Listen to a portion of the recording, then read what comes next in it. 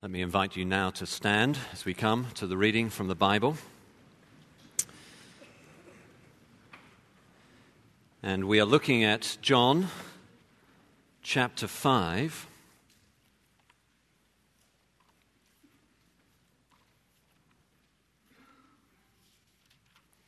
And beginning at verse 30. Jesus is answering those who were attacking him for claiming to be God. We looked at his first answer 2 weeks ago, and now we're looking at the second. It really all starts with verse 19, which is literally answered, therefore, Jesus, and said. And now we're at verse 30, which is a transition verse before his second answer. Let's pray as we come now to God's word.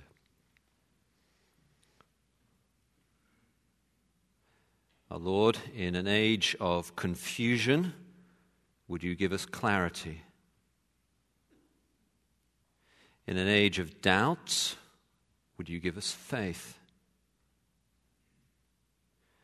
And in an age for many people of despair, would you graciously give us hope?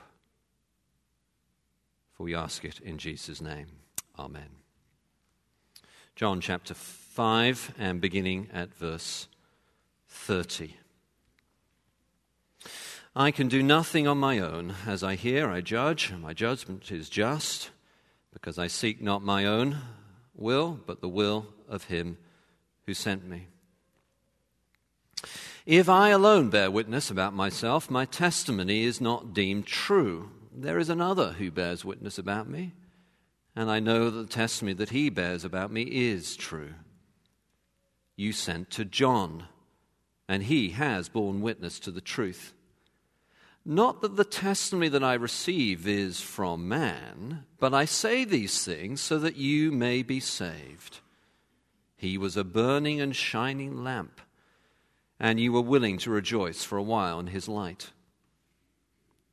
But the testimony that I have is greater than that of John, for the works that the Father has given me to accomplish, the very works that I am doing bear witness about me that the Father has sent me. And the Father who sent me has himself borne witness about me. His voice you have never heard, his form you have never seen, and you do not have his word abiding in you. For you do not believe the one whom he has sent. You search the Scriptures because you think that in them you have eternal life, and it is they that bear witness about me. Yet you refuse to come to me that you may have life.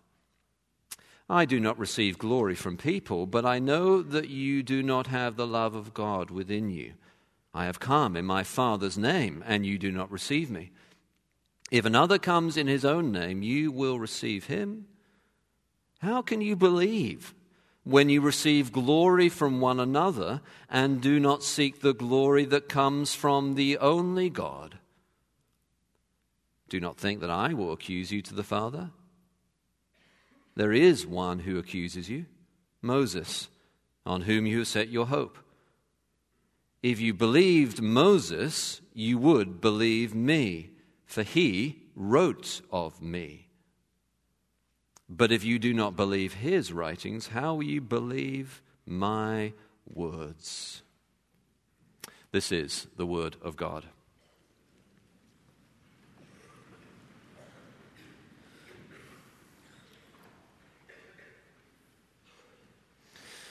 Not enough evidence, God.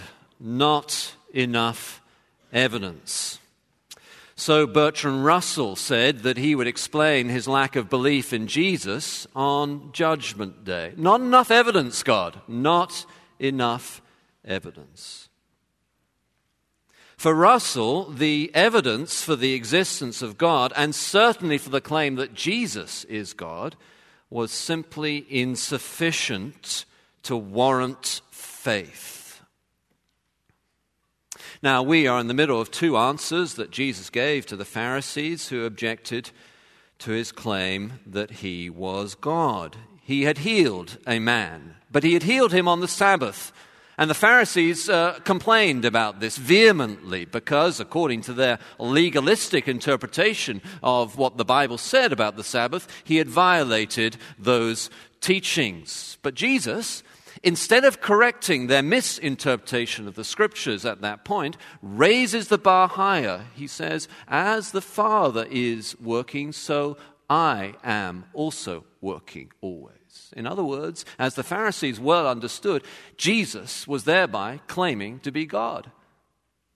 And therefore they, we are told, all the more sought to kill him.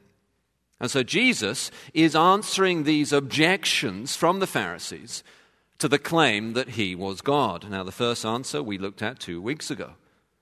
Jesus gave them reasons for why everyone can believe that he is God. To say that Jesus is God does not counter the monotheism which they already hold. It does not undermine their belief in the oneness of God to say that Jesus is God. How could it be that you can believe in one God and Jesus also to be God? Surely 1 + 1 is 2. But no, infinity plus infinity plus infinity is still infinity, and we believe in the infinite God. What is more, as Jesus here taught, we saw a couple of weeks ago, the Father God is love. But who does he love before the creation of the world? He loves himself. But love requires another to love. And so God, Father, Son, and Holy Spirit, is infinite and is love. And there is therefore a reason to accept the claim that Jesus is God. Indeed, Jesus and God are one, and Jesus' word and God's word is one. Now, the claim of Jesus to be God is not, therefore, merely relatively true. We've got to get this straight in our heads these days. We live in a time when it is fairly easy to go out and say, I believe that Jesus is God. And everyone will say, well, yes, good for you. But when Jesus claims to be God, he is not merely making a relative claim. This is not merely a matter of personal opinion. This is the essence of the universe, the essence of the maker of the universe. When the famous scientist Einstein proposed his theory of relativity, that did not mean that everything is relative. For then, Einstein's theory itself would only be relatively true. No. Einstein's theory of relativity means that time and space are in general relative connection to each other. But there are absolutes. C.S. Lewis was one time told by a student of his that everything was relative. And so C.S. Lewis went out of the classroom, boiled a kettle of water, came back in and held it dangerously above the student's head, which, of course, rather annoyed the student. His point, though, was that there are things that are wrong. And we all recognize it. We all know it. There are things that are wrong and there are things that are right. And the claim that Jesus is God is not therefore merely a relative claim. It is absolutely true. So we looked at these reasons. But now today we come to the second answer that Jesus gives to those objecting to his claim to be God. And this one is focused not on the principal reasons of how he can be God as well as the Father be God. It is focused on the evidence. In particular, witnesses. Now, like then, many now also feel they need more than philosophical explanations. They need more than a framework within which it's acceptable to believe that Jesus is God. No, they need hard evidence, evidential proof to accept that Jesus is truly and absolutely God. Many people are in that position today. Actually, there has been a long debate in some Christian circles about the right way to do apologetics. And I'm not going to get into this, but it's important to notice what is happening here in these two answers that Jesus is going. In Christian circles, there's been a long debate. Should it be like Josh McDowell, evidence that demands a verdict, or like Cornelius Van Til, presuppositional apologetics? I'm not going to explain all that because that would be another sermon at least. But what is fascinating about Jesus' apologetic here, his answer for the claim that he is God, is that he employs both approaches. The reasons we looked at 2 weeks ago are more presuppositional. If you believe that God is love, if you believe that God is infinite and eternal, you should therefore be able to believe that Jesus is God. It makes sense, reasonable sense. But this week it is more evidential, though not quite how some do evidential apologetics today. At any rate, if you or anyone you know has ever wondered whether there is really enough evidence to believe that Jesus is God. You come to church, you go through the Wheaton motions of being a Christian, but deep down you're not fully committed. Why? Because deep down, if you are truly honest with me, you would say you're not 100% convinced that there is evidence that truly Jesus is absolutely God. And now that's you, or if you know anyone else like that, you will find this part of John's gospel particularly relevant. Jesus is making the case that everyone looking for God's glory, and that's an important phrase we'll return to towards the end of the sermon, everyone looking for God's glory can have good evidence to believe that Jesus is God. And he presents 4 witnesses. The witness of John the Baptist, the witness of Jesus' miracles, the witness of God's word, and the witness of Moses. First, the witness of John the Baptist. Now here, Jesus could have simply said, believe because I say so. He could have just used his authority as the Son of God and say, you need to believe because I say so. He could have pulled the ultimate trump card that those of us who are parents have probably all used at some point or other. A child says, why? You give all the explanations you can think of. In the end, you say, because I say so. Well, Jesus could have done that. But because, verse 34, he wants to save them, he presents witnesses. He's accommodating himself to their need for having evidence. And the first witness is that of John. And John's witness is good evidence because he was a burning and shining light, a preacher who they recognized then, like preachers we recognize now. John the Baptist was a burning and shining light, meaning that he was a special preacher. He did not merely ramble and rant, nor was he an egghead with no passion. There was a shining clarity to his preaching and a burning passion too. What is more, he was a preacher who they recognized then. They sent to him. They went to listen to him. They knew he was something special. Well, of course, Jesus is saying, if he is so special and if you recognize his authority, at least initially, you should listen to what he said about me, says Jesus. And this is good evidence because this is like preachers we recognize now. The famed atheist David Hume was seen one time going to hear the evangelist George Whitefield preach. And someone noticed this and asked David Hume what he was doing, going to this event to hear this evangelist preach, and said, well, David, do you now believe? To which Hume is said to have replied, no, I don't, but he does. There is an authenticity, a trustworthy quality when someone you notice and you can tell when you listen to them, when someone truly believes what it is that they are proclaiming, what it is that they're teaching, what it is that they're preaching. Now that is not everything, that authenticity, but it is a significant something. And it's particularly important today. Canadian philosopher Charles Taylor says that anyone born in the last 60 years was born into what he calls the culture of authenticity.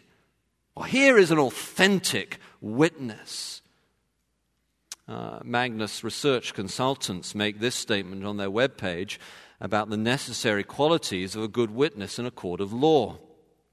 They say, although characteristics such as good communication skills, a positive appearance, for example, dressing for success, etc., are important, in the end, there is one characteristic that is an absolute requirement for witness effectiveness in a court of law. And the key characteristic is credibility. John had that characteristic. And there are preachers around today who have it too. I remember talking with the well-known preacher John Piper soon after I had turned 40 years of age. He asked me how old I was, and when he discovered that I reached that moment when for many men they think through their life and try to figure out who they are and what they want to do with the remainder of their life, he found I turned 40. I'll never forget what he said to me. Josh, he said, if you have to choose between getting a motorbike or getting a blonde, get a motorbike. Now, in point of fact, I did neither. But Piper is a credible witness. He believes what he says. There is a clarity and a passion to it. Now, compare that credibility with the lives and disasters of the people who influence many through their massive media empires today. And ask yourself, who is more credible? Oprah Winfrey or John Piper? Harvey Weinstein or John the Baptist? Second, the witness of Jesus' miracles. Now, we talked about this when we looked at the first answer, the reasons we can know that Jesus is God, so we'll only mention it briefly this morning. But Jesus says, again in verse 36, the very work that he was doing, that is the 7 signs in John's Gospel, or the miracles of Jesus, turning water into wine, healing a man who had been lame for 38 years. And of course, ultimately, the miracle of Jesus' resurrection from the dead. These miracles witness to him as being God. Now, this is very difficult for many people today, these miracles.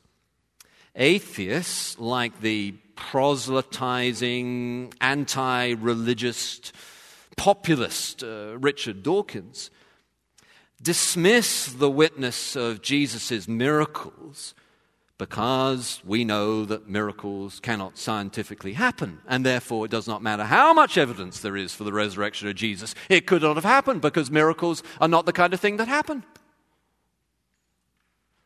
But that is to misunderstand miracles. Miracles do not violate the scientific order of the universe. Oh, no. They are the expression of the order of the maker of the universe at a particular and special moment in time. This is why in the Bible, miracles tend to cluster around the great events of redemption. Moses rescuing God's people from Egypt. Jesus, the apostles. This is why many of the greatest scientists down through history have been Christians. And still many today. I like how Terry Eagleton puts it. Terry Eagleton is the distinguished professor of English literature at Lancaster University in the United Kingdom. And he put it like this. Imagine someone holding forth on biology whose only knowledge of the subject is the Book of British Birds. And you have a rough idea of what it feels like to read Richard Dawkins on theology. Again, ask yourself, who is more credible? Richard Dawkins' frankly ignorant pontifications on theology, or the resurrection of Jesus from the dead, witnessed by men and women who had nothing to gain by lying, who died for their witness, and by which now 2.2 billion people believe. So the witness of John the Baptist, the witness of Jesus' miracles. Third, the witness of God's word. This is from verses 37 to verse 44. And here Jesus makes the case that the Bible witnesses to him, but they do not see it because they do not love God or want the glory that comes from God. Now, when Jesus says that the Bible testifies or witnesses to him, he is not simply saying that there are proof texts that you can find that mention the Messiah or point to Jesus found in the Old Testament. I mean, that's certainly true. There are proof texts. Isaiah 53 verse 6. We like sheep have gone astray, but the Lord has laid on him the iniquity of us all. Well, who is this Lord other than Jesus Christ that the iniquity has been laid on him? Who is this him? The Lord said to my Lord, David says in the psalm, sit at my right hand until I make your enemies a footstool for your feet. Well, who can be the son of David, but also the Lord God, other than Jesus Christ in the line of David? There are such proof texts. But Jesus is saying more than simply that. He is talking about the scriptures as a whole only make sense when you see them as a story that is completed in Jesus. So, for instance, the Old Testament inevitably leaves you with certain questions. Who can be righteous? There's all this law, all this holy living, all these commands. Who can really keep them? Who can be righteous? What is the sufficient sacrifice for our sins? There is all this sacrificial system with lambs and goats and pigeons. I mean, really, what is really the sufficient sacrifice for our sins? Who is the good shepherd in the line of David? You have Samuel, the promise of this king. In Ruth, the king comes, King David, and then his son Solomon, who will live forever. But that Solomon was not that son. Who is this shepherd in the line of David? What is this eternal kingdom that was promised? Where is the return from exile that was predicted to be so glorious by Zechariah, Malachi, and the others? It certainly didn't seem to be very glorious. All these questions, Jesus is saying, can only find their answer in his life, death, and resurrection. But they did not understand this, he says, because while they studied the Bible diligently, they went to Bible study group.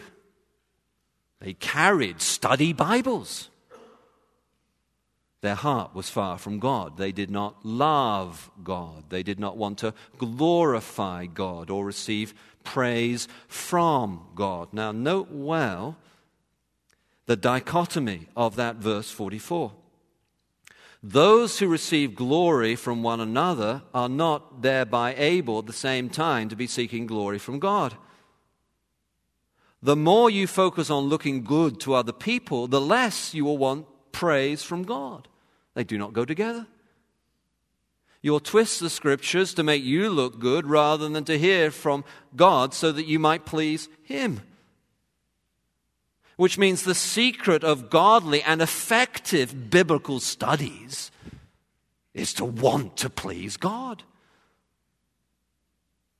If you desire to be a famous Bible teacher, you are undermining your ability to understand the Bible effectively, let alone preach it effectively. The fame you must desire to be effective in understanding the Bible and communicating it is the fame that can only come from God. In the year of living biblically, New York journalist A.J. Jacobs recorded his experiment of trying to follow every rule in the Bible literally for a year. Even the unusual ones like not wearing clothes of mixed fibers. He walked around New York City with sandals and a long beard for the whole year. It's a funny book. But Jacob's came across big problems.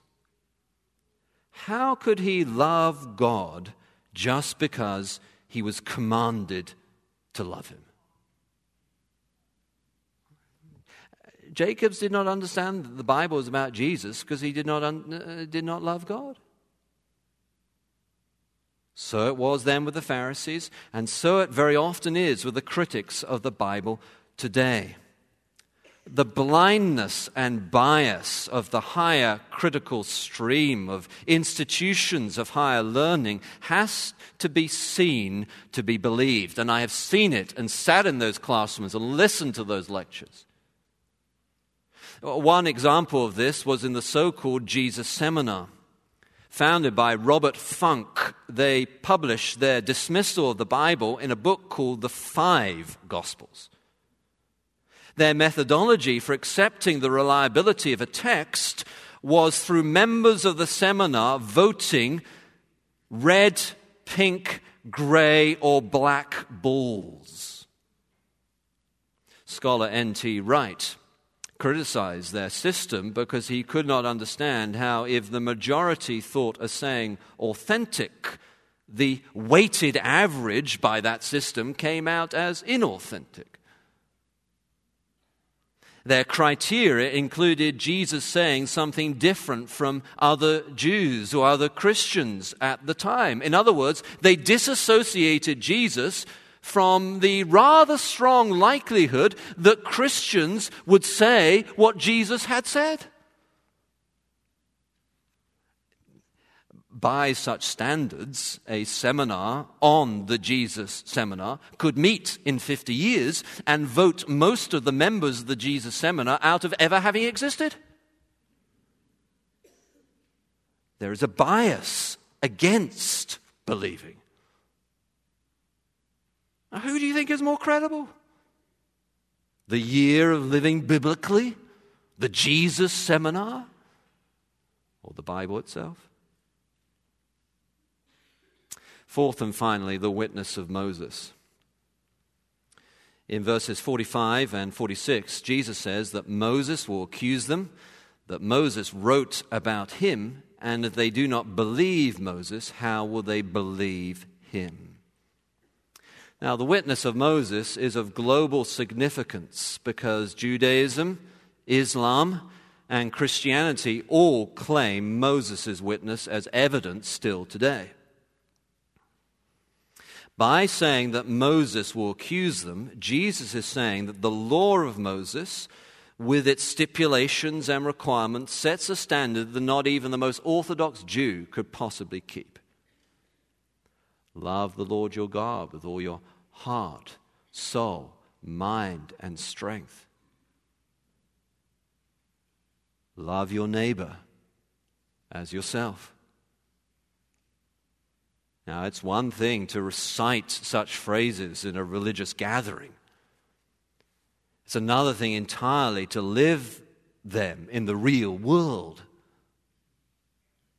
To live them in the context of the Holocaust. To live them in the context of the West Bank. To live them at home in the commonplace annoyances and petty viciousness that only a kitchen and a bedroom could supply.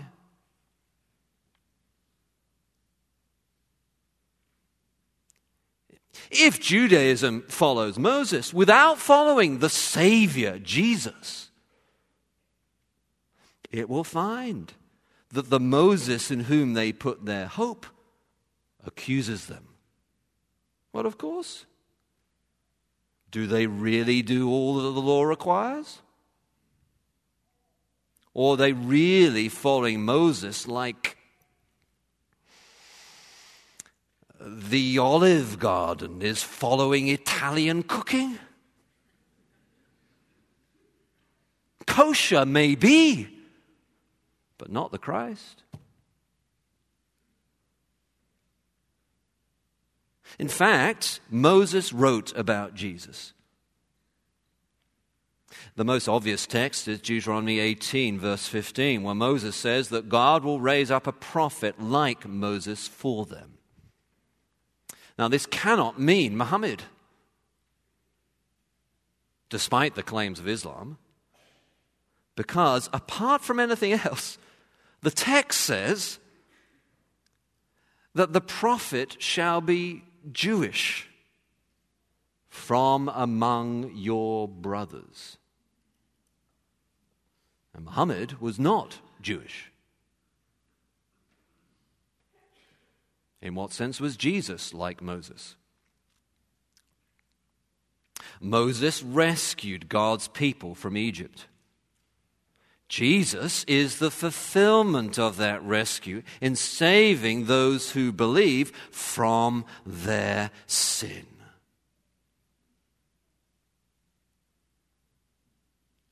But if they do not believe Moses, how will they believe him?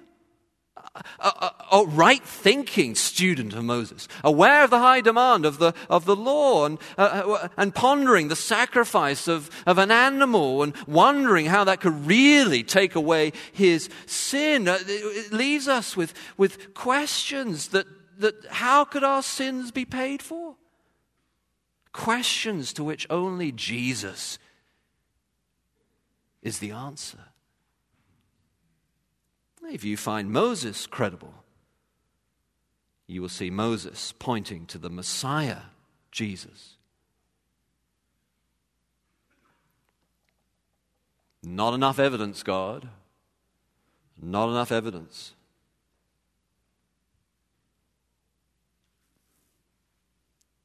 Is there enough evidence to believe that Jesus is God?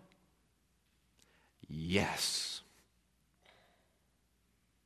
Everyone looking for God's glory can have good evidence to believe that Jesus is God because of the witness of John the Baptist, the witness of Jesus' miracles, the witness of the Word of God, and the witness of Moses.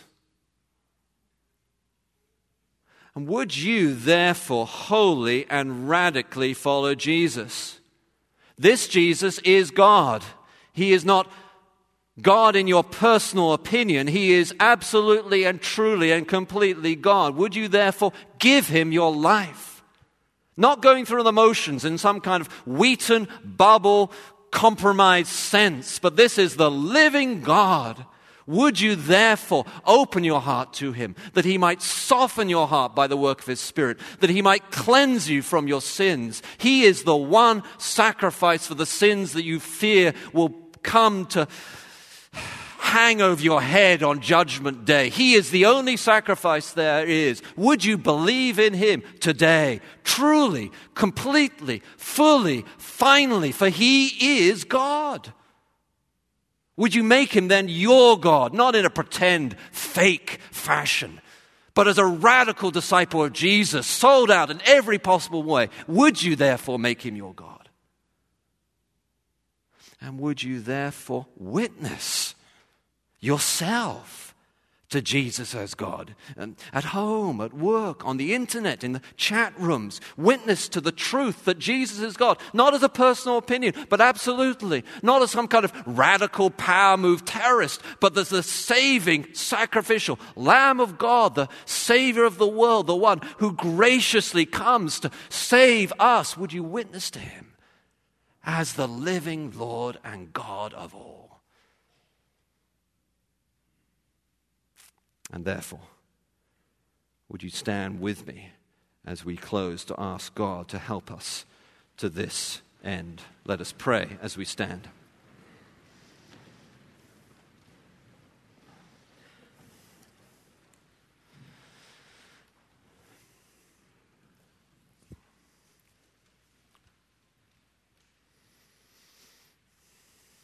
Our Lord, would you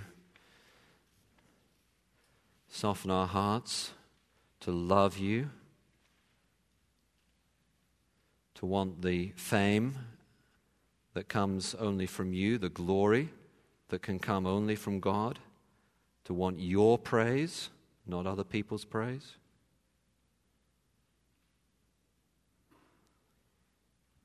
And would you empower us by your Spirit as we behold the wondrous mystery to witness to Jesus as God, in whose name we pray. Amen.